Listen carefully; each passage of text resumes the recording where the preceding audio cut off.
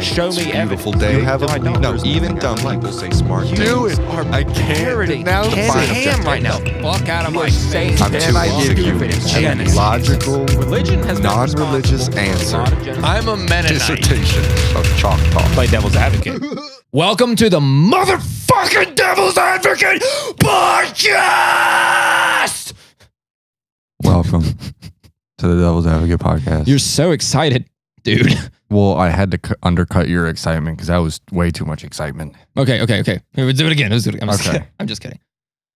Welcome back. Welcome to the Devil's Advocate podcast. Yes. Fuck yeah. Okay. Fuck ISIS. Fuck turbans. Fuck everybody. I hate all you motherfuckers. Shout out Joey Diaz. Perfect. I guess we're going to recap the New York episode. Yeah. Like we planned. And that's perfect because that's the whole reason we went. What? Joey's a fucking badass comedian, dude.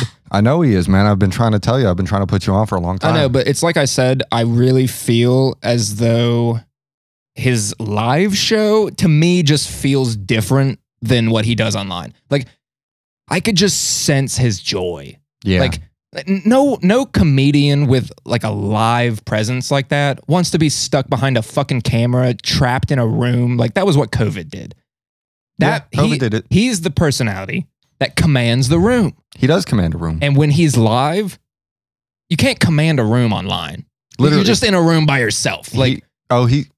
Sometimes. But So- what I think is that his personality live, you could just sense like his excitement and his joy. Like you can tell how passionate he is about it and how much he fucking loves doing it. And I love that shit. So here's my combatants to that. Why are you combating that? Because I agree but disagree.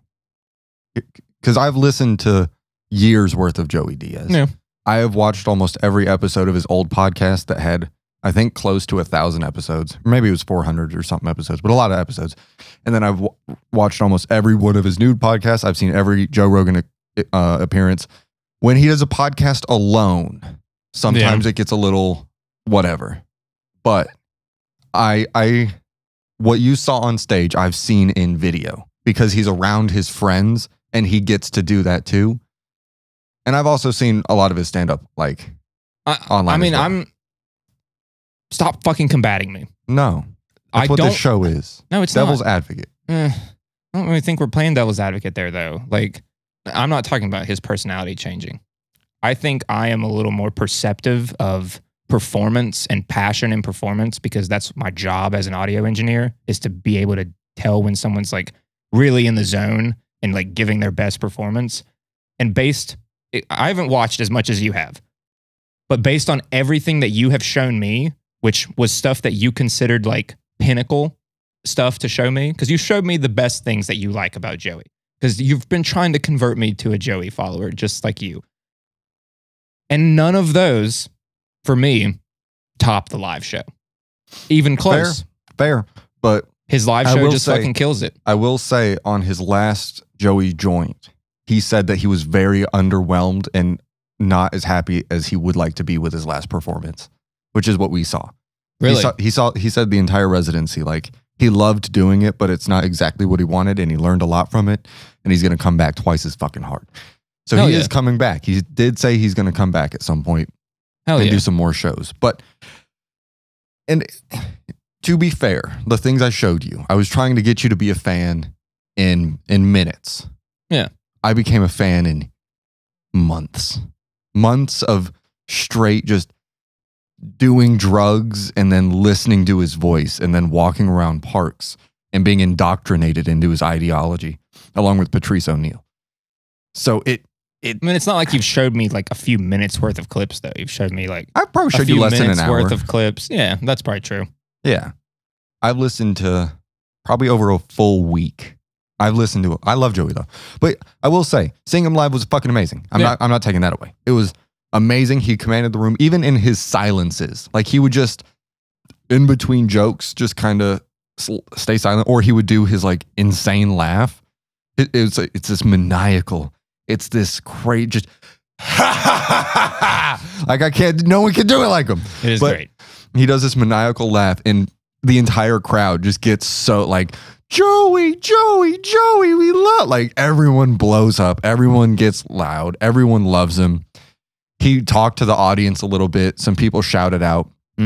Someone, and he doesn't even fully hear it, but he goes full confidence in it.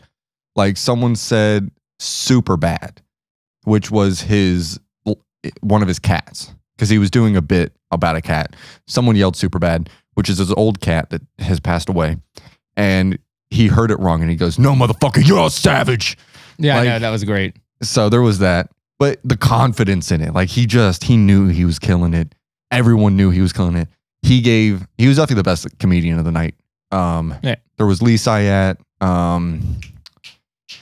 forget the other guy's name, and then a lady. And they were okay. They weren't my favorites. I love Lee Syatt to death, but Joey Diaz, he fucking murdered it. And it was just so cool to see him. Like this moment has been building in me for so long, for years, like 4 years, but still 4 acid years, which is like longer than dog years. Acid years are like 100 years a year. So I've been waiting for 400 years to go see Joey Diaz, and I got to see him. And the drink there was great. Was the food good? Yeah, very good. The food was good. It was a little cramped, which I wasn't super happy about. And I wish we would have been facing him, because I think I noticed it in YouTube, but my neck started getting a kink from looking over. But and the guys we were sitting with were kind of snobby. Yeah. Or they were just weird or something. Like very quiet, very whispery, and then I don't know, the real punchable faces. Just like you just wanted to hurt them. I know. And I'm not an angry person, but just looking at them, I was like, ah. But New York taught me that some of the shit that you get angry about is stupid. So fucking stupid. I saw you get angrier in New York than I've ever seen you get angry. When was that? Over like just nothing. What was it? Like you just be like, fuck that thing. Like that person, that thing. You just be like viciously like, I want to murder this person. And I'm like, dude, you are the one that's always like, why are you so angry? And you just sometimes you just say some shit that's like, what the fuck kind of psychopathic shit did you just say? Like, it's not a full anger thought. I know. Okay, it's not even the anger. It's just the pure psychopathy of the shit you say. It's like, what the fuck? And you dare to be like, what's wrong with you? Like, well, dude. Because you're actually angry. Mine are just like brutal thoughts that just like, they just come about. Like, I don't even think of them. They think of me. My thoughts think into me. You're controlled by your thoughts. Of course, I think everyone's controlled by it. I think that's stupid. No, I definitely think it is. I don't think so. Have you ever sat down and you're like, I'm going to study or I'm going to do this thing, but you can't do it? Like you keep getting distracted. You keep getting off track. Sometimes. Yeah, your thoughts are controlling you, man. You're not controlling those thoughts. You never control the So what about the devil's advocate to that? When you sit down and you want to study and you actually fucking do, then it looks like you controlled your thoughts. So shut the fuck up, That's never happened to me. Yeah, because you're an alkie. Not because I'm an alkie. You're just drunk every day. Probably because I have a learning disability, but I'm not going to blame it on that. I don't believe in them. Excuses. God made everyone perfect, dude. He did. I am perfectly insane. Even that, hi, my lovelies person. They're perfect. She is perfect. You know what? I wish Made in God's image. I wish I could have her outlook on life. I bet she's the closest thing to God we've ever seen. She seems very happy. Yeah. A little too fucking happy. A little too happy. But we're not going to hate on her. You know what? She should go live you're her right. life. We already hated on her. Plenty. We're not going to do her life. She could live her life. That blind fuck. Fucking crazy, man. I just can't imagine being that enthusiastic. It's got to be fake, right? It sounded really natural, though. I don't think it was fake. I think it was just, that's her, man. It was kind of scary. Oh, yeah. It was fucking weird, dude. But yeah, so we saw Joey Diaz. What else? That was kind of about it. Yeah. Well, the only reason we're really touching on it here is just because the actual episode that we recorded there is going to be on Patreon. Yeah. So and you should check it out. Yeah. Check that out on Patreon. Go subscribe to that. We really go in depth on what we did in New York. Yeah, was it $3? Other than the Joey experience, because we hadn't been to the Joey experience when we recorded that episode yet. And so we go over a lot of things. It was my first time in New York. You get to see me experience life. And what I do want to talk about real quick is the culture shock coming back. Yes. Yeah. I know we were going to mention that. So I thought the culture shock of going to New York was going to be a lot more. I thought I was going to be like, whoa, blown away. Like not able to function. Like there's so much going on. It was fine. Like I went there and it was just like, okay, there's people. I'm walking around. Yeah. I want to go here. I walked here. I thought it was going to be a big culture shock, but it wasn't. I adjusted immediately to New York. And I was like, this is dope. I loved it, but very quick transition.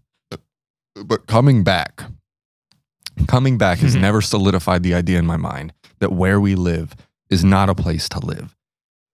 Where we live is a place to die. It is a place you should not live. It is a place that life dies in. No, it's a great place to die. It's beautiful.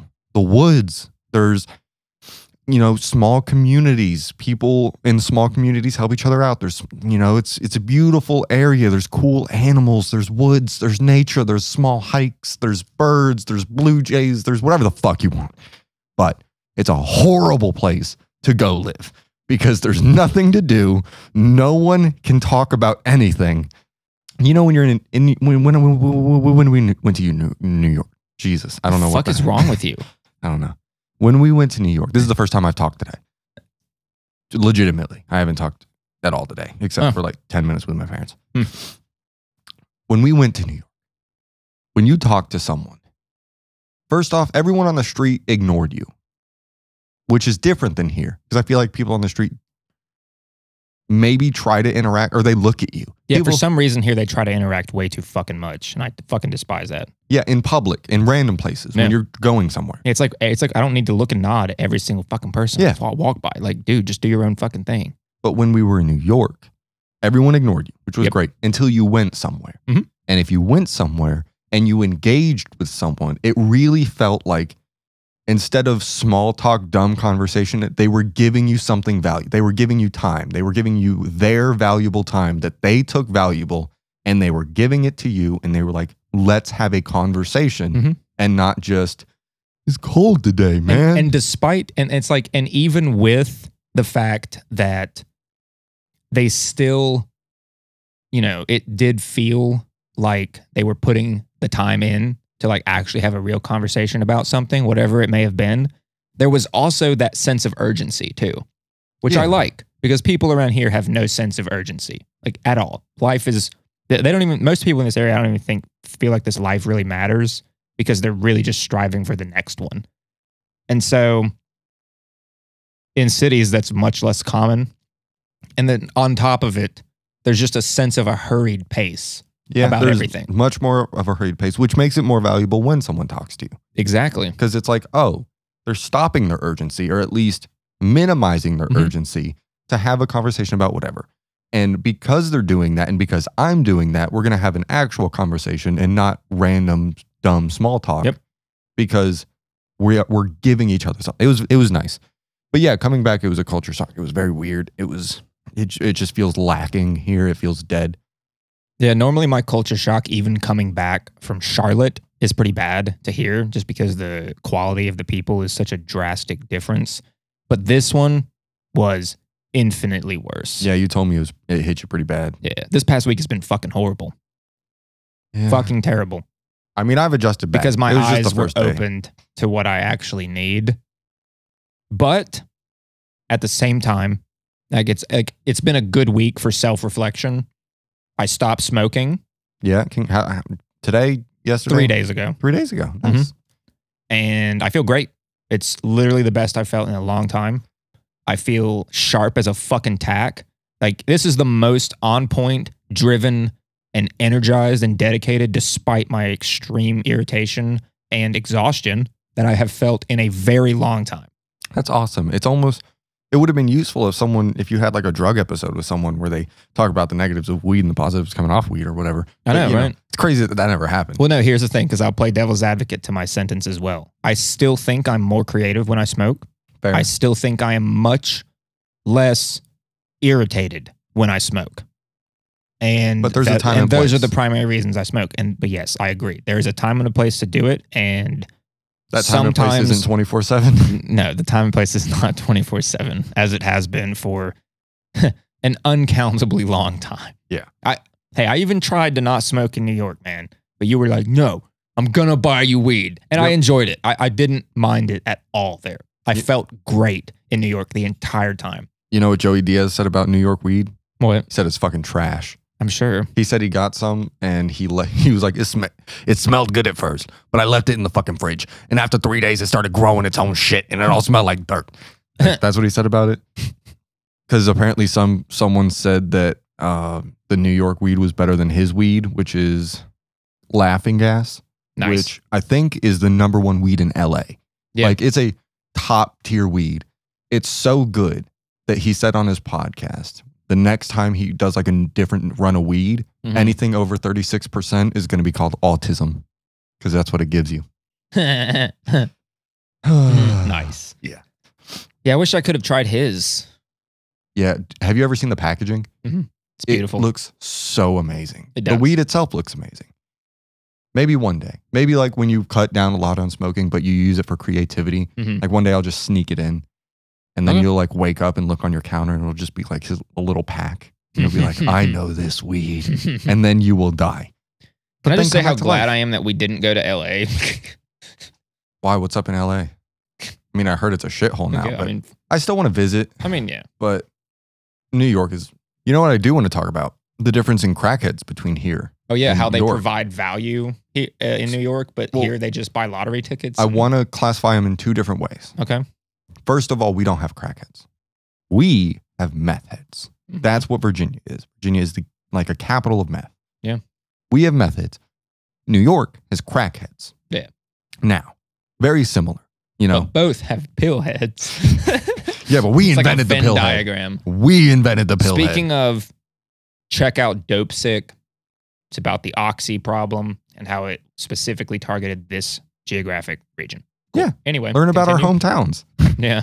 But the crackheads down there, there's a lot of similarities. High energy, talking nonsense, stealing shit, scaring random people. Yeah. A lot of similarities. However, going out in public without your shirt and screaming the peace. Yeah. Yep. However, the crackheads there provide. They provide entertainment. They provide dancing. They provide entertainment, free entertainment at all hours. And sometimes it's great. Yeah. I think the guys we saw when we first went there, the Michael Jackson rendition, I think they might have been on crack. They probably were. How else could that guy have held his wind flag pole thing for that long? Yeah. Like, you don't get that. You can't even get that from steroids. Yeah, no. You get that from cocaine. From cut, disturbed, fentanyl-infused cocaine. The fentanyl cuts out the pain of the flag stand, and the cocaine gives you the energy to keep going. Yeah. You know, they sell animals. Yeah. Right.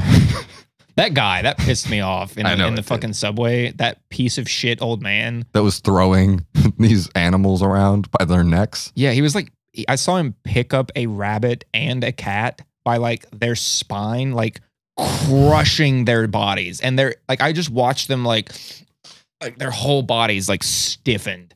I was like, ooh, that's horrible. But like, they knew if they got out of line, he'd throw them in the subway, you know, like he just would have murdered them. Yeah. So maybe they don't always provide good things, but they always provide.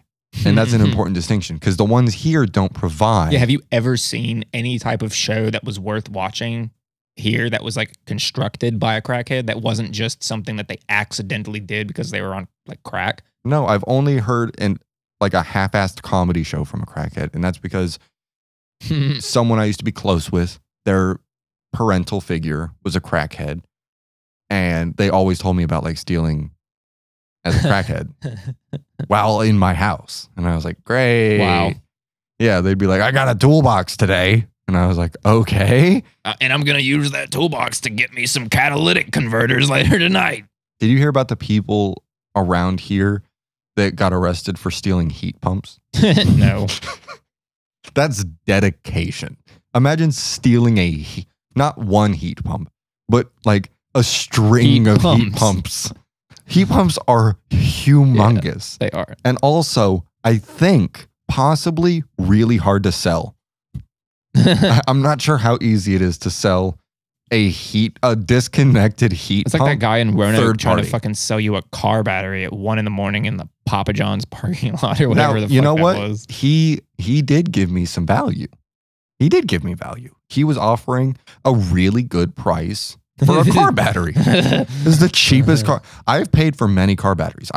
I've had to. Like Yeah. my old car had to get one. I've had to get like 3 car batteries. Yeah. Ridiculous amount of car batteries for the amount of time I've been driving. But I had to get 3 car batteries for one of my cars. exactly. I think I've had 2 for this car and then like 2 for the last one or 1 for the last one. A ridiculous amount. But what? They're like $150, $200 usually, something like that. He offered me $25. That is a absurdly good deal. Now, where did it Whether come? it worked or not. Whether it worked is a question. The amount of miles put on it is another question. Where he got it from is another question. However, it all comes back to the line of that it was a good deal. Like, even taking the chance that it didn't work, Yeah. that's a pretty good price for a car battery. Now, I don't know if it would have fit my car, but it would have been Yeah. a pretty good deal for a car battery. Fair enough. But yeah, the crackheads down there, they provide value. The crackheads here, meth heads here, they provide no value except for thievery. Yeah. A terrible form. There's no artwork. They make their own art. They make their own necklaces. They love Crayola, but they're not selling their Crayola. They're not going on the streets hustling their pictures like you see every 6 feet there. By the Yeah. way, great images. I saw so many fantastic artists, crackheads, but fantastic artists out on the street. And of course they were good. They were drawing all day, every day for the last 6 years, all wide awake on on crack, probably with some like psychopathy, delusional schizophrenia. So they were like sketching dark figures in the alleys and the shadow people. And, you get like a portrait of yourself and there's someone standing behind you. But they were so good at drawing it. So you just ignore it. Yeah, you just, you're like, oh, that was probably my friend who I didn't bring with me. Nah, I mean, you probably know. You're like, oh, yeah, no, they were seeing people. Yeah, but you know what? They made a great picture of you and the demon behind you. So congrats. Yeah. Congrats to them. Agreed. I do miss New York, though. We have to go back at some point. Yeah, I'm going back in August. I already pretty much have dates set. So I might be. Just depends on a multitude of things. But coming back here. Yep. So yeah, with that said, check out our New York episode on Patreon. Yep. It'll be $3 out in March or something. Yeah, $3. It's nothing. It's a great episode. And we have Yeah. other fantastic bits on there. And soon to come exclusive merch Mm-hmm. if you get a high enough tier.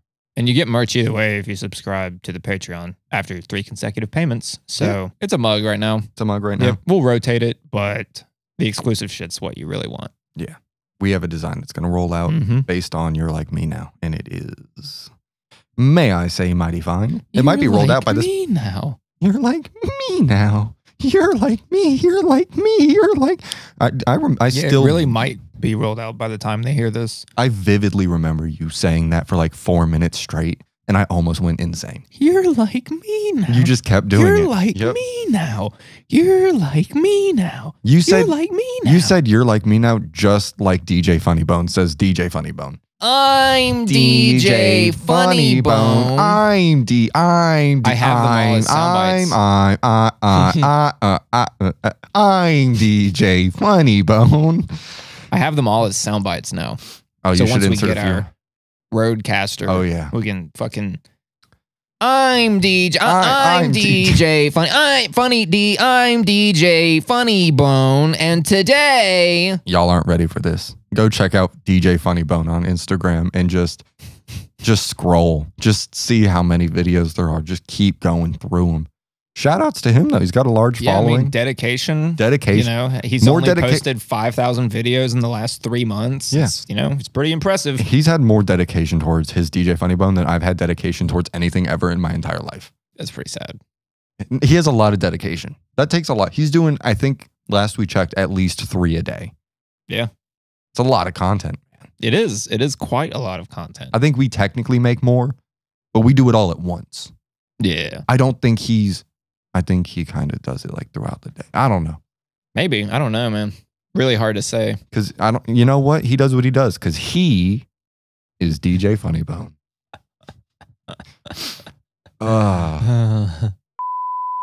Hey, you. Yeah. You. Are you enjoying this podcast? We fucking know you are. I'm sure they could enjoy it even more, though. All right, you negative asshole. I'm sure our lovely audience could enjoy it more by checking out our Patreon page. Ah, yes. Well, look at you solving problems. We've got multiple tiers to choose from, so there's not really any financial pressure. Thank you for that. And whether it be early access to episodes, bonus content, exclusive Patreon-only merch, or just listening to Ben and I ramble about the different types of orifices in the human body, our Patreon has a large variety of special content for very special people. Plenty of rambling. And don't forget, you rambling asshole, that's far from all we're offering. We are creating video and audio comedy bits for TikTok and everything. Fuck TikTok. Fuck TikTok. Giving access to behind the scenes content and occasionally bringing on the coolest fucking guests ever, amongst many other things. To check all of this out, go to patreon.com/The Real Devil's Advocate Podcast. Again, that is patreon.com/The Real Devil's Advocate Podcast. And maybe, Ben, if you weren't such a disgusting pothead, you would have remembered to say that not only do we have Patreon exclusive merch, but we also sell a shit ton of merch to our general audience on our website. Yeah, no, maybe I should have remembered that, because that is the best way that you can support us aside from subscribing to our Patreon. But you can check all of that out on our website, which is www.therealdevilsadvocatepodcast.com, and find us on any of our social media platforms or streaming platforms with the tag The Real Devil's Advocate Podcast. And again, that is https://www.therealdevilsadvocatepodcast.com. Jesus. Autism. So should we jump into our main topic for the day? Yes, I think we that was a pretty good definitely intro. should. And yeah, so I have no segue into this. I kind of have a segue. I got nothing. Talking about New York. Jumping over to the close, dirty relative, New Jersey. Did you know New Jersey has a law that you cannot wear a bulletproof vest whilst committing crimes? Wow. Yeah. So if you commit a crime, you better be looking at your attire, because if you're wearing a bulletproof vest, you're done. You're out of line. You're done. That's another charge. The way they stack up charges is kind of insane. You know what I mean? In general? Yeah, in general. Yeah. Like you'll have a gun and it'll be like possession of firearm with bullets around, possession of firearm with bullets in, possession of firearm with 5 or more bullets in, possession of firearm with a stock, and they just like one thing. Like you could just have a gun, but it's like 18 different charges because they all, and it's not one charge. Like they're all different charges. Yeah. But if you happen to have a gun, all of those charges all to go together. It's not like you really did 17 different things. You just happen to have a gun that was within like 3 feet of a bullet. And because it was within 3 feet of a bullet and the bullet had gunpowder in it, because of course the bullet had gunpowder in it, and the bullet was made from Winchester, like they just keep just fucking adding shit on forever. That's just one of the many things wrong with our penal system. But what is really wrong with our penal system is a lot of the stupid rules. Our what? Our penal system. Penile system? Is that not what it's called? What the fuck are you talking about? Penile? It's like penises or something. Oh yeah, I'm right. What's it called? The legal system? The penal system. Sorry. It's called the penal system. Man. Keep that in there, bro. Oh, I'm gonna, dude. The penal system. All you think about is dicks. It's the penal system. I did one different syllable, and I'm gay. I mean, hey, man. Definitions matter. By the way, real quick, can we just touch on the gay comedian we saw? I have nothing wrong with gay people. But just like straight people, when that's your only person, when you only have one personality trait and every joke is based off that one personality trait, it makes me upset. Yeah. Because the first 4 jokes are funny. But by the 98.5th joke, I'm done with it. I'm fucking done. I hate people that only talk about sex. I mean, yeah. Male or female, straight or gay. And he just kept cocks in his mouth, cocks in his ass, foreskin in his mouth, foreskin on his hand, dick cheese I know. I get it. You like dicks. You get it. And it's 30 minutes. And it would absolutely, you're right, be just as annoying, because I'm pretty much asexual. So, I mean, hearing anything about sex is just like, okay, like, you know, once or twice, cool, whatever. But it's like for like 45 minutes sitting there having to listen to someone make jokes about sex, whether it's fucking straight or gay sex, I'm just like, Yeah. I'm not interested in this. And also, I don't view either one as a legitimate personality trait. Like, It's not like, I mean, it's a personality trait, but it's not your personality. Like that's just absurd in my opinion. There should be more to you than what you you put your dick in or what you put in your pussy. Yeah, I totally agree. And I think that that's like, it's just that toxic, woke, leftist culture that tries to fucking like spread this shit in there and they don't actually care. Like they're just doing it like propaganda. Yeah. The real way to do it is like what The Last of Us just did with that. Yes, I wanted to bring it up. Yeah. Oh, the Last of Us episode, which by the way, I think I heard was not in the game. No, dude. The difference between what happened in the game was polar opposite. In the game, Frank dies before you ever even meet him. And the only thing that doesn't give any backstory on Bill. And the only thing that happens is, so Frank gets bitten, he gets infected, and he hangs himself. Oh. And he leaves a note for Bill that says something like, basically, okay, here, let me read it. I'll find it for you. So this is the note that Frank leaves for Bill in the game after he hangs himself. Well, Bill, I doubt you'd ever find this note because you were too scared to ever make it to this part of town. But if for some reason you did, I want you to know that I hated your guts. I grew tired of this shitty town and your set in your ways attitude. I wanted more from life than this, and you could never get that. And that stupid battery you kept moaning about, I got it. But I guess you were right. Trying to leave this town will kill me. Still better than spending another day with you. Good luck. Wow. Frank. That's different. It's a pretty drastically different. Were they a gay couple in the game? Mm-hmm. Okay. So they got that. Yeah, and I don't know, like... Well, I like what they did with the show way better. I heard from my friend Nathan, who hopefully we'll have on at some point. Mm-hmm. I heard from him, because he listens to the podcast, because they have their own podcast. The Last of Us? Yeah.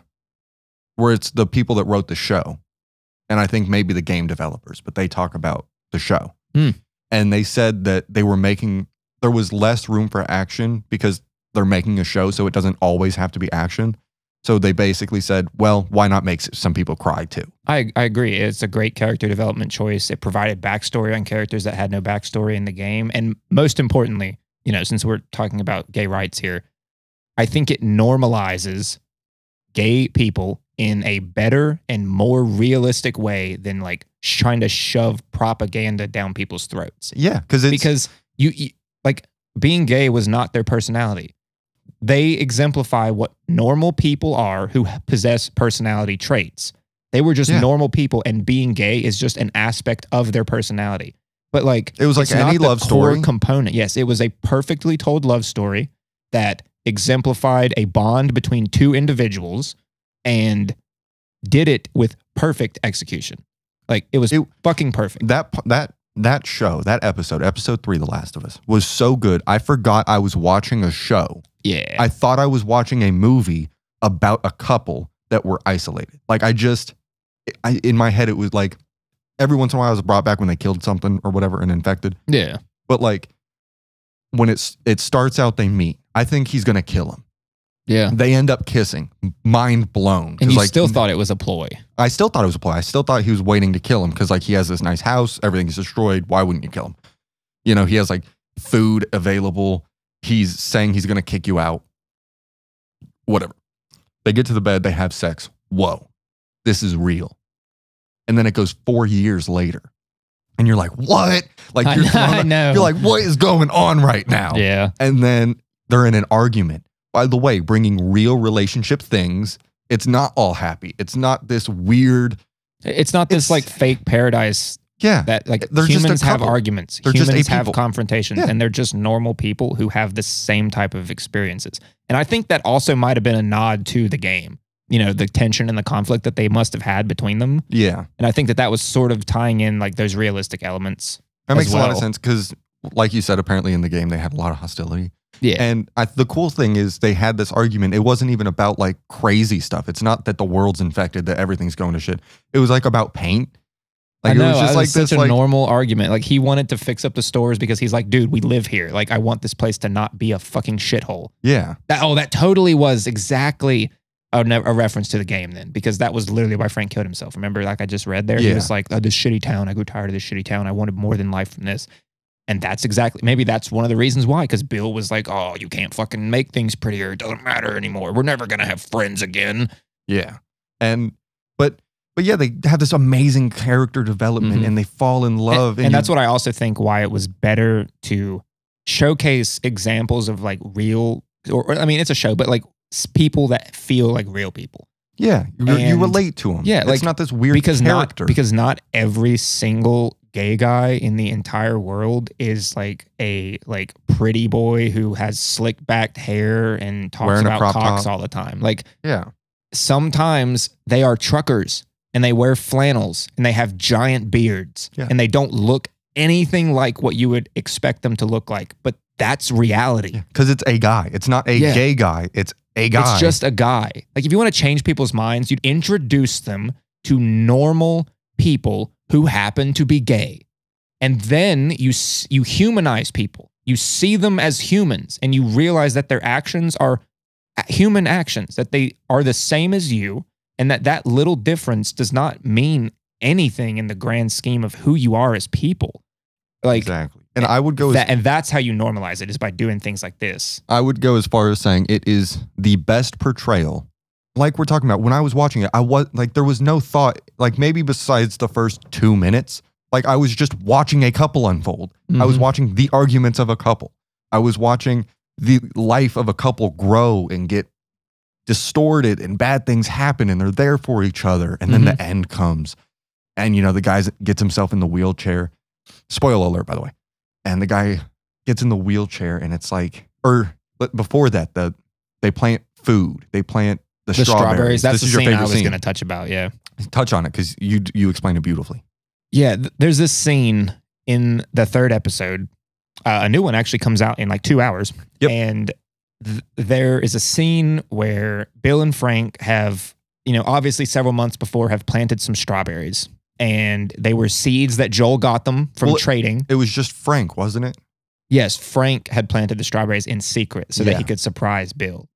And which, like, such a sweet thing. Oh, so sweet. Oh, I know. Literally. And when they each pick that strawberry and they like take that first bite out of it and they literally start crying and laughing, that hit me hard because it's like people don't, like, when you put yourself in that position and you imagine how everything has been taken away, these simple things like fruit become a fucking delicacy that is more valuable than gold or anything you could have. Like, that experience for them was probably one of the most incredible moments they had had in years. Yeah. And harping on the fact you said it's more valuable than gold, in the beginning of the show, they were talking about a piano. He said, these things are really expensive.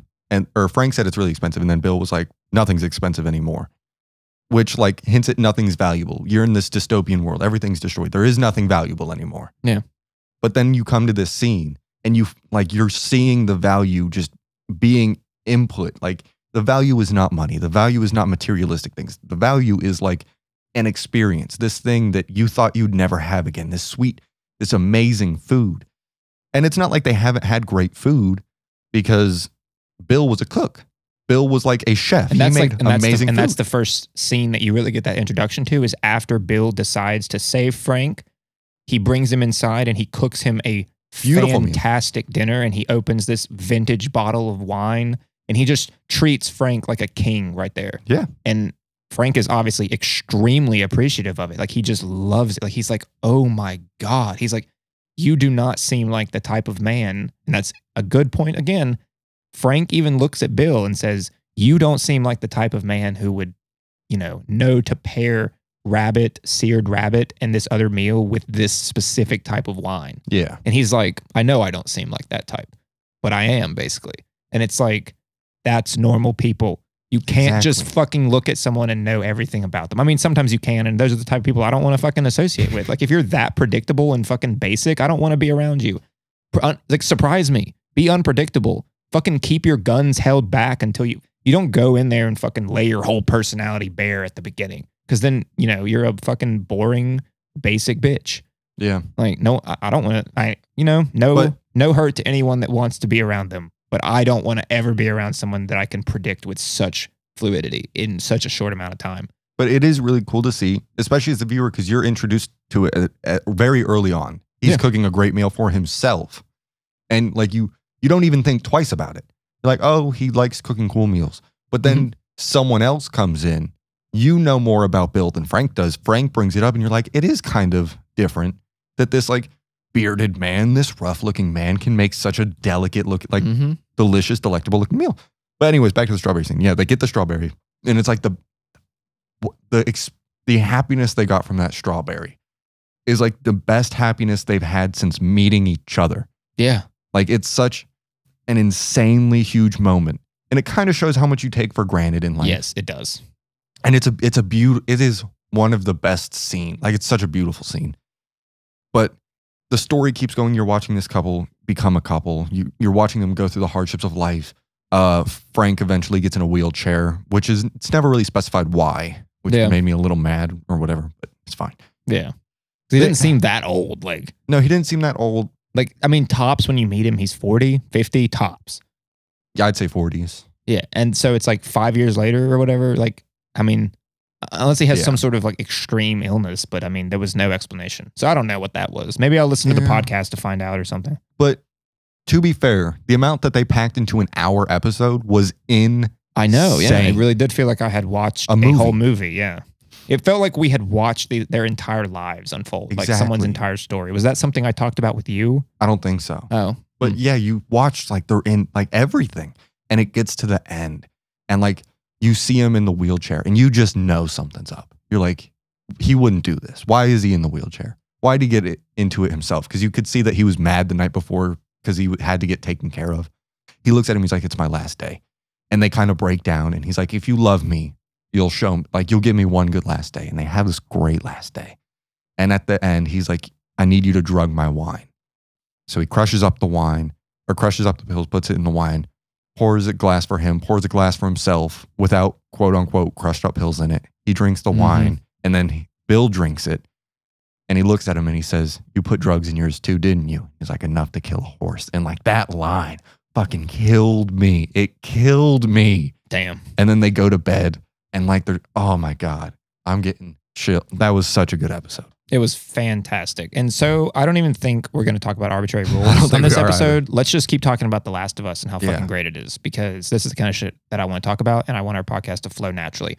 So, you know, let's go back to some of these other episodes that have come out. Like, you don't like zombie things. You're not a fan of fantasy, even almost in any way. And I probably would then extend that into like postmodern things as well, like dystopian futuristic things. But I specifically know about your disdain for zombie flicks. Yeah. And this that aren't comedy. Is sort of a zombie flick. I don't fuck zombie comedy flicks. That's retarded. No. I want to see zombies rip motherfuckers' intestines out. That happens on Zombieland. Duh. I want to see it in a way that makes it horrifying, not funny. It's not fucking funny. You need to watch Zombieland. I'm just saying. It really is a fantastic movie. You should watch Zombieland. The only people I've known who have like hyped up Zombieland are people I don't respect. So, you know. You respect me. So I do, but I also know your comedy style is filled with absurdity and it's not my style. You fucking like Will Ferrell. I love Will Ferrell. Will Ferrell is one of my least favorite comedians. He's hilarious. He breaks the fourth wall for me so much that I am constantly reminded that I'm watching bullshit, and that's why I can't get into it, because he breaks literally all of the criteria that I define a good show by. And I'm not saying he's never been anything good. I like certain movies of his. I think he does a great job, but it's very specific for the role. Overall, I don't like his style. Just not my style. Like, nothing wrong with it. I just don't like that. You're not okay. I don't like absurdist comedy. It's just not my thing. Will you at least give it a shot with me? Sure. An hour. Sure. If you hate it within the first hour, turn it off. Sure. Fair enough. But yeah, I'm not a huge fan of zombie movies just because like it's an overdone premise. It's overdone. It's kind of a dumb premise. Like nothing really makes sense. Like they're falling apart, but they can move, like they can slowly walk, but they're all hoarded in the same, like their families. Like why? Yeah. Why are they not attacking animals? Why are they not in the woods? Why are they not trying to kill, like what? I mean, that's a good part about The Walking Dead is that does happen. Like they'll just eat whatever the fuck they see. Yeah, but they can run, can't they? No, they're falling apart. Like they're deteriorating fastly. Yeah, let's talk about World War Z real quick. I've never seen it. It's a fucking stupid movie. I honestly despise it. And it's not even a bad movie, but I just despise it because zombies, like whatever the fuck they are, they like run so fast Like it's just, I'm not even gonna go into it. I just fucking despise that movie in a lot of ways, despite the fact that I semi like it. But going to the Last of Us, it is way better zombie tale. Yeah, because there's a premise that logic. exists in reality. There is a fungus that does fucking burrow into the brains of insects and control their entire body. Yeah, and it's there's insane to think multiple about. types. There's multiple types of that thing. Like there's another one that does it with crickets, and well, actually, it's not. Actually, it's not. Yeah, it's a tarantula wasp. But so the premise is that there are creatures that can like burrow into your brain, control your body, and then make it do what you want. And the fungus that they mention that does it to insects is a real fungus that does it to real animals. Yeah. So it's a really cool. And then they kind of hint in with global warming. I mean, it's like I think I saw a video of a goat one day, like riding on the side of the road, and it was like this car is pulling up behind this goat, and it's just walking, and you're like, what the fuck is this goat doing, being so chill? And then they get in front of the goat. And like its entire skull is open. What? It's just walking. Like its whole, you can see its brain like molding. Like it's like its brain is literally rotting. And you can see the whole skull opened. And it's just walking still. Like it's alive somehow. Or maybe it's not. Yeah. I mean, it's probably like a walking dead type of deal. Or it's some sort of, parasitic fungus that's diseased the brain, or it's controlling it, Either way, there are real fungus that do this to real creatures, and they present this in the very beginning. It's the first scene you see. It's in like the 1960s. Yeah. They're talking about it. Cordyceps. Who? Cordyceps. Cordyceps, yes. Cordyceps. And so they're talking about it, and then they're like, well, we don't need any reason to be afraid of it. Yeah, but then that news host is like, so what would happen if that did become a thing? And the guy was like, well, that's it. Like, we're done. And he's talking about maybe they will evolve because of the rising temperatures. They'll need to survive in higher temperatures, overall higher climates. Yeah. So it hints at global warming. That's a great in the premise. 1960s. Like it's this cool premise. And then fast forward, you meet Joel. You're kind of going through Joel's life. You see the kid. I never played the game, so I wasn't huge into the lore. But I was like, all right, I guess I know it's about a dad and a kid. So I guess this kid is the protagonist here. Yeah. And then he goes away. She's staying at home. And there's small hints at like seeing news reports. Things are going on. You see helicopters fly and you're like, what's going on? And then all hell breaks loose. But it's never like really shown what's going on until you see this old lady who's like running way too fast. She was in a wheelchair, but she can get up now. And like crazy shit, which is okay. Kind of far out there. Yeah. Like we were just saying. I liked that though. It was creepy. It was very creepy. The way they did it was very eerie. It was like uncomfortable. And because you just see the lady, like she's like, yeah. And you knew her. You had met her. I mean, briefly, maybe 10 minutes, but you had met the lady in the show and you knew but she kind of already seemed like she was sick and diseased. Yeah. When you first meet her, like you knew something was up. And then you see her like cracked out, like a person in New York on a subway. And you're like, what the fuck? And then, like all hell breaks loose. Joel gets the kid. They're trying to run away. There's army everywhere. They try to bolt for it to make their own way. And they get stopped by this guy. And he's like, he gets an order from someone. And you're like, what's about to happen? And he goes like, I'm sorry. Or he says something. And he aims the gun at him. And he shoots. And you see him dive out of the way. And you're like, yes, they got away. And then you see Joel get up and he's like, whatever. The soldier turns to shoot. The soldier gets shot. You're like, boom, done. Awesome. But then it goes over to his daughter, the little girl, and she's bleeding out on the ground. And you're like, oh my God, she's obviously going to live. Yeah, you're like, she's going to live. But it's crazy. Like, I didn't expect her to get shot like this. Yeah, out of left field. And then immediately she dies. It's like 8 years later or something. Or she dies, then it fast forwards a long time. Like 15 years. I think it fast forwards without explaining anything. So like last you see her, or do you see her die? You just see her die. Yeah. And then it skips. And it's like, what the fuck? There's no redemption to this. Like this is just sad. And it was just sad. And then they explain this whole universe. They're like, cordyceps had evolved and they were able to take over human hosts. And there's this infected population. And there's like sects of armies that are everywhere that are controlling areas like martial law almost and rationing food in a communist kind of way. And people are unsatisfied and you get a little money for very hard work and you have to do a lot of labor to live any kind of nice life. And then you're introduced to the Fireflies who like, fuck the Fireflies. Yes, what a stupid name. What a dumb name. You are going against a government in a world of infected people and you name yourself after a animal that's most commonly captured in a jar. Fuck you. Fuck whoever came up with that. Yeah, that like, is why the not dumbest a badass animal name, but just no. They're like, They're like, it lights the way. Fuck you. Okay. I hate you. Anyways, I'm guessing that's why they did it, is because like people would use them as flashlights or whatever, but like, no. But you meet the Fireflies. It's like this rogue group or whatever. But it really builds this like almost realistic sense of the mycelium. I think mycelium is just another name for mushrooms, but fungi. But the cordyceps, it builds this air of reality, and they're all infected. And then you meet the actual protagonist, Ellie. She's this little girl who has been bitten, but she's not infected, blah, blah, blah. And they go on this journey with Joel, Ellie, and do you remember the other girl's name? Tess. And you're like, okay, these three are the main group. Cool. Get to the second episode. They're going on this long journey. You know, it's the first time you really see the infected. Ellie's wondering about the infected, asking questions, which in turn gives you information on them. Yeah. So you're like, awesome. Although they deny it at first because they don't want to scare her, I suppose. But eventually they have to. Yeah. You know, they're telling her. And then you have this scene in like a museum, I think, where like you really see the first infected. You learn about them. They can't see. They can only hear. They make a weird clicking noise to like get around because they go off echoes, which wasn't described too much, but it's whatever. But, you know, it looks creepy. You see that they deteriorate. They have different lifespans, as Joel said. And then a really cool part is like they involved how fungi work, which is they create this vast area of communication. Like real things do that. The largest organism, quote unquote, is a mushroom. And it's like miles long. Huh. But it's technically like one being. Wow. It's just a giant mushroom. Here, hold up. Biggest. Yeah, that one kind of irritated me, like with the Bluetooth connection for the people. And I was like, how the fuck? You know, I get it, the fungus. But not every single one of those people could possibly be standing on the fungus. Or else no one could ever walk anywhere. And yet, it was like someone steps on the fungus a mile away and every single infected just gets a Bluetooth ping to their fucking head. Like they're standing on concrete.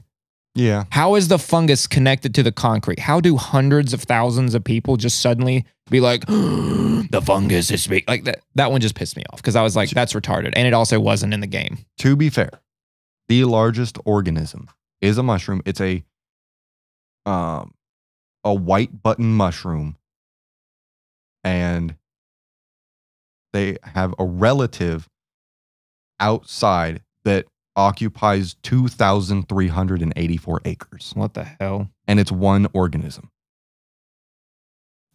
And so it's 1,625 or 1,665 football fields or over 4 square miles. And it's one organism. So you're right, like if they're not on it, I think it was a decent way because in the game they have spores that transmit it, but you can't really show that in the real life. And also in real life, spores are a lot more unpredictable. Like that, everyone just dies. If it's in spores, it's in the air, it is everywhere. Everything's dead. Yeah. So it was a cool way to kind of be like, you know, try to make it mesh with the real world. Yeah. But I can see like your gripe with it. Now I will say there was a lot of my mushroom or fungi growing everywhere. So maybe just the ones that are standing on it can sense it. But I see your plot hole there.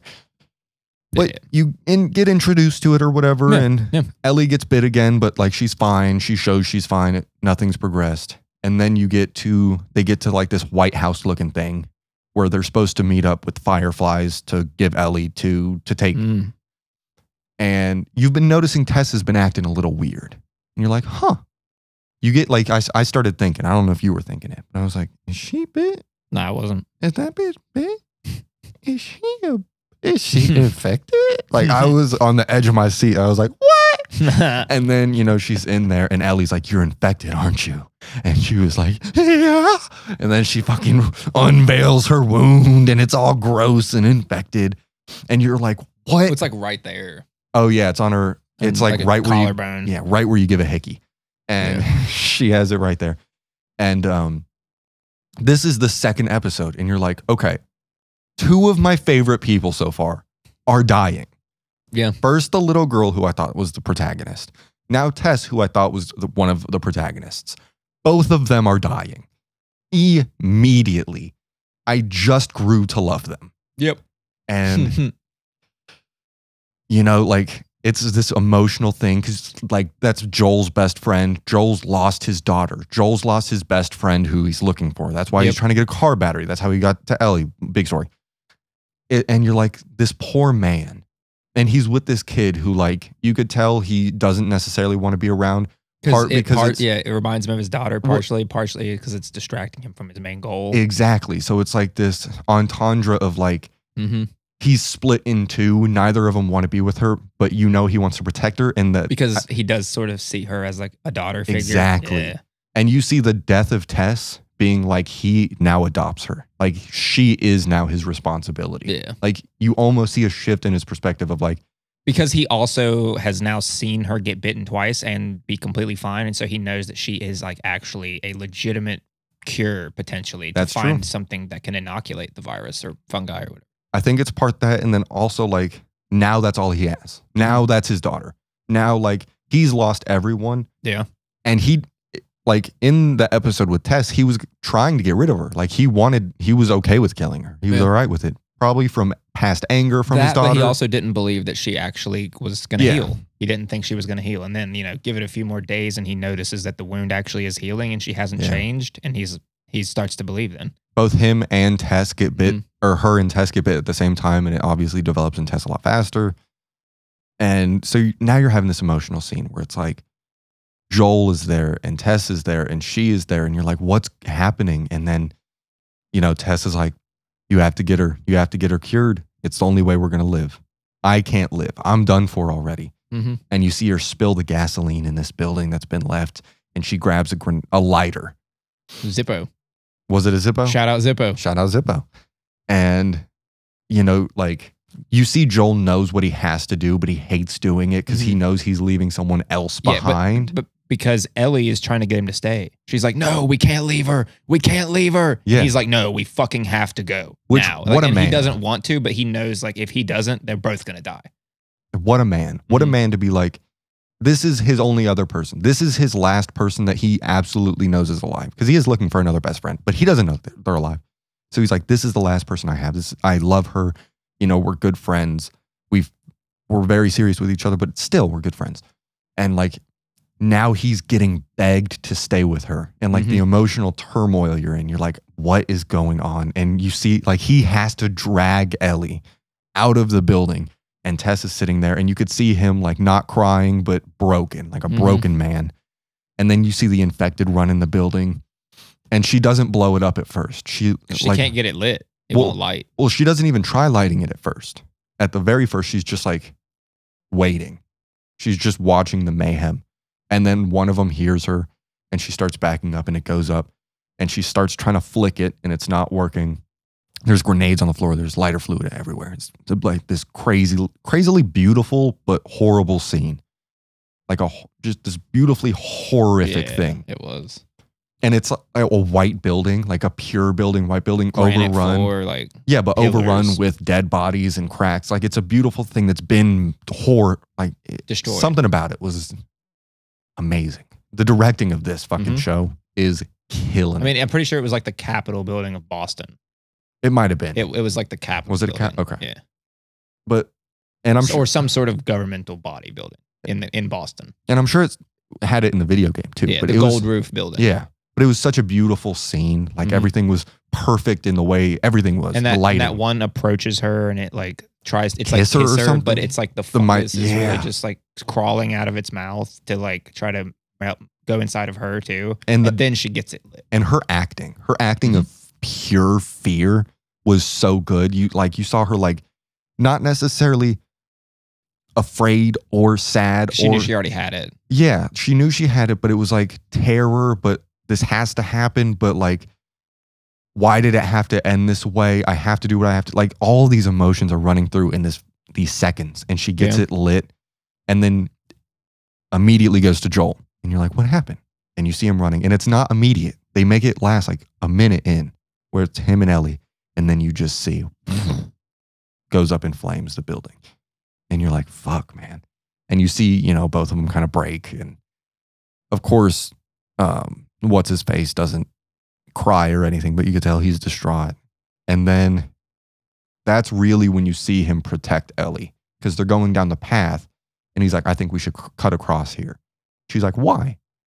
And he's like, I don't think you should see what's up there. She makes him go up there. They go up there and they see like people that were killed, but not because they were infected. And he relays that story to her, which is like the first time he's opening up to her. Now he's telling her about the real world.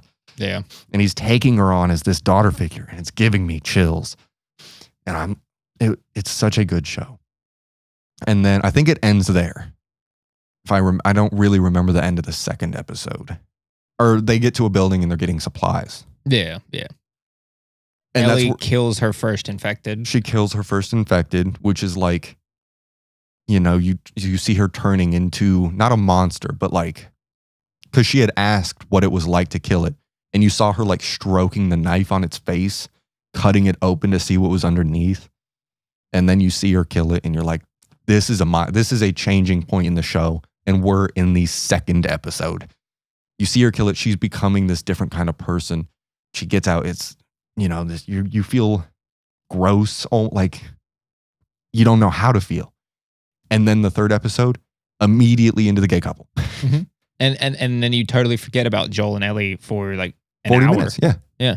Because then you only see them when they show up and find that they're both dead. Well, you do see Joel once when he's having dinner with him. Yes. Tess. Like a flashback. Yeah. Yeah.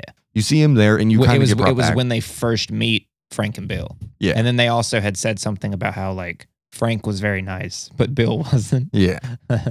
And then again, third episode, you meet two characters you love, taken away from you immediately.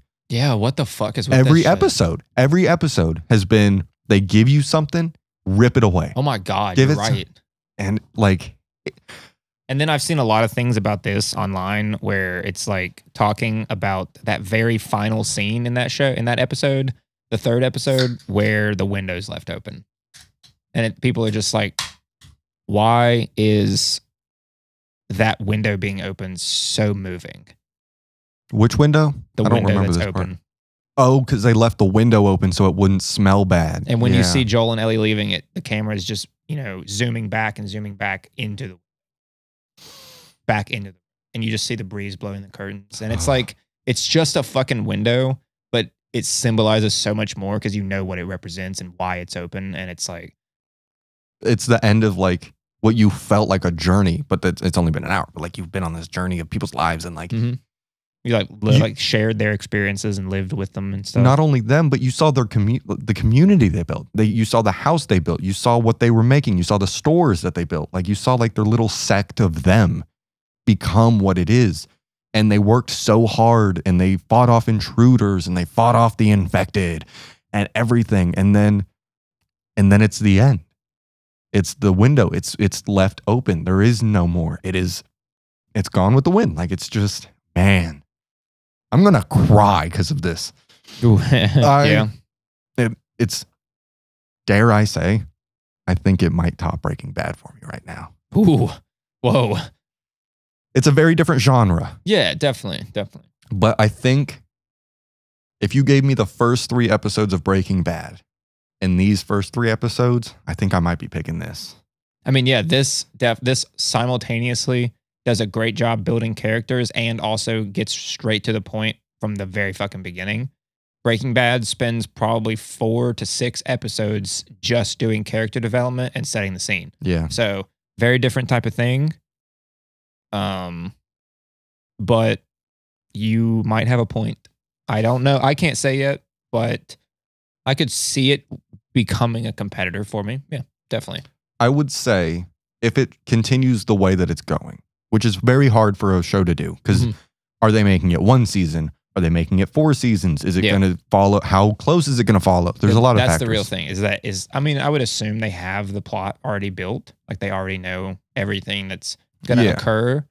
And I wonder. But they could always change it. Like Supernatural was only supposed to be 5 seasons, I think. Yeah. And it ended up being 14. And of course, it got dog shit at the end. Exactly. And that's why Breaking Bad remains one of the best shows, is because there was a plot, they stuck to it, and then it ends. Yeah. And Did we ever talk about that? I think we've talked about that on the podcast. We've talked a little bit about it, but I want to save most of it for when we do a whole episode on the show. Okay. Which will be a couple months from now. But if the show continues going the way it is, if every episode is as powerful as these last 3 have been, 'cause Yeah. each Yeah. one has been a Powerful. movie, a powerful movie in and of itself. Completely different storyline per each one that all connect seamlessly. If it continues this way, I would probably say Breaking Bad is a better rewatchable series, but as a one watch through series, I think it's going to blow it out of the water. Well, why Is would that- you not want to watch this again? I would watch it again, but I think Breaking Bad's the type of show that's so detailed and layered that every time you watch it, you'll pull new things. yeah. But who knows? Maybe this could be too. It could be. Hard to say though. But I just see this. I would definitely watch it again, but I don't think I could watch it as many times. because this is like really a fictional fantasy type of deal, whereas Breaking Bad's almost more like telling real people's type of stories. Yeah. I mean, it's all, of course, fiction. I mean, but it's a way more realistic story with with motivations that people can relate to. I think easier than being in an apocalypse. And also, I think the CGI of this show will not carry on as long as the CGI in Breaking Bad, because there's not a lot of CGI in Breaking Bad. Is there any CGI in Breaking Bad? There's Gus, which was stupid. His half-burnt face. Oh yeah, Which is I mean, I think I've argued for the scene before, but I like the scene, but in the scope of what the show is, it was kind of a stupid scene. I agree. Because, come on. Everything's been pretty somewhat realistic, and now it's like this guy's walking out. He's in half, basically, and it's whatever. I've heard people say it's supposed to dictate how inhuman Gus is.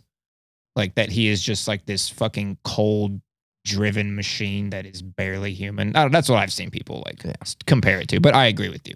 It's kind of it's not realistic. I mean, it's not in the least. Everything else. Although we did just talk about that goat earlier that was walking with its entire brain and head rotting and missing. But we also admitted that could be CGI as well. No, not the goat. I thought you said it could have been some from Walking Dead or something. No, it was something from The Walking Dead. Are you 100% sure it was 100%, real? 100%. It was with an iPhone camera. It was like a video that someone was videoing on the road. I'll have to look into it. I mean, who knows? You're right, maybe. But I don't know with how AI is too good nowadays. Who knows? Everything's fake. None of it's real. But yeah, I think Breaking Bad has the chances of lasting longer, at least in terms of CGI, storyline, and an almost realistic air of being. Because I've watched it 4 times, full way through, and it's a great show. I don't know if I'd be able to watch this show 4 times through and still stay interested in that concept, but as a 1 or 2 or maybe 3 going through, and of course my opinion can always change, but I see it being a really good series that you wouldn't want to watch again because it could possibly ruin how you felt. Because a lot of this show is blind spots. The girl dying, Tess dying, the couple dying. Now you already know it's happening. Now you know it's going to end. Now, of course, I think the couple one would hit me the hardest watching it again because it's still such a storyline that I'm sure I'd forget. It has the least amount of fictional CGI elements in it, and it's the most relatable from a human emotional perspective. Would you say that's your favorite episode? Yes, me definitely. Too. It was for sure masterfully crafted. Yeah, it was, and like I said at the beginning, the execution of it all was fucking on point. Absolutely impeccable. What time does it come out? 8, 9 or something. Damn. Well, real quick, and we'll wrap this up soon. Yep. We've been talking quite a while. I do want to harp real quick on another show, which I haven't watched. But talking about Breaking Bad, talking about Gus, what's his name? Better Call Saul? Nope. The guy that plays Mike? Gus. Who plays Gus? Some Esperanza. Giancarlo Esposito. Giancarlo Esposito? Mm-hmm. He is in a show. By the way, one of my favorite actors. I haven't seen him in many things, but everything I've seen him in, it's always the same character, kind of like this businessman-y, cold-hearted. He's in The Boys. Really? Mm-hmm. And dude, he's a fucking monster. That makes me want to watch The Boys. He's a monster, dude. When he first came into it, I was like, oh my God, how is this man so terrifying every time I see him? And he's just being calm. That's all it is. You don't ever, there's just something about his fucking deadly precision with his words and his face that makes it You would never fuck with him. No. He's not the man to fuck with. Like He's got the air like of when like, he just like he'll be smiling and then all of a sudden his face will just drop. it's almost I mean, this is a terrible. He'll look at someone and be like, "Yes, you may do that, but I do not." And then it's like, "Oh shit, slit the motherfucker's throat." It's an air of emotionless. It's an air of like complete. Got like he cares about what he cares about, but if he needs to do something, it's not going to make him sad. It's not going to make him mad. Yeah, that's the scariest part. Choices. It's not going to make him mad. He's just going to do it. Exactly. And I think the face he has is a very similar face to, this is an odd correlation, but Wednesday from Wednesday. Like she has that kind of like, it's not an angry face. It's not sad. It's a blank face. Yeah. It is an AI face. It is like, it's like not human. It's an animal that's looking at you like it's going to devour you, but not out of hatred, not out of anger, not out of misery, not out of anything, because it wants to. And that's it. It's not even happy about it. It's instinct. Like that's what it is. Exactly. It's an instinctual, I'm going to kill everyone you know. It's not going to phase me in a good way. It's not going to phase me in a bad way. Yep. I'm just going to do it because I need to. Like, oh. Yeah, no. But he is. But we will definitely check out The Boys though. He's in Kaleidoscope, which I wanted to touch on. Oh. That's what I wanted to touch on. Okay. Do you have your phone on you? I mean, of course. Do you have Netflix on your phone? No. I don't watch TV like that. Well, that's where it is. It's on Netflix. Okay. And apparently we'll have to make sure it's different for us, but it ranks the episodes in different orders per account that it's shown. So like and they're all colors. So yours might be I know like, it starts with the same one and ends with the same one, but white and black. Changes. Yeah. So yours might be like white, pink, blue, orange, yellow, black. And mine might be white, yellow, pink, orange, blue, whatever. But it's all in a different order. So we definitely have to watch that and give feedback on it. But for right now, I am The Last of Us. I have never been more happy to watch a show since Breaking Bad. Oh yeah.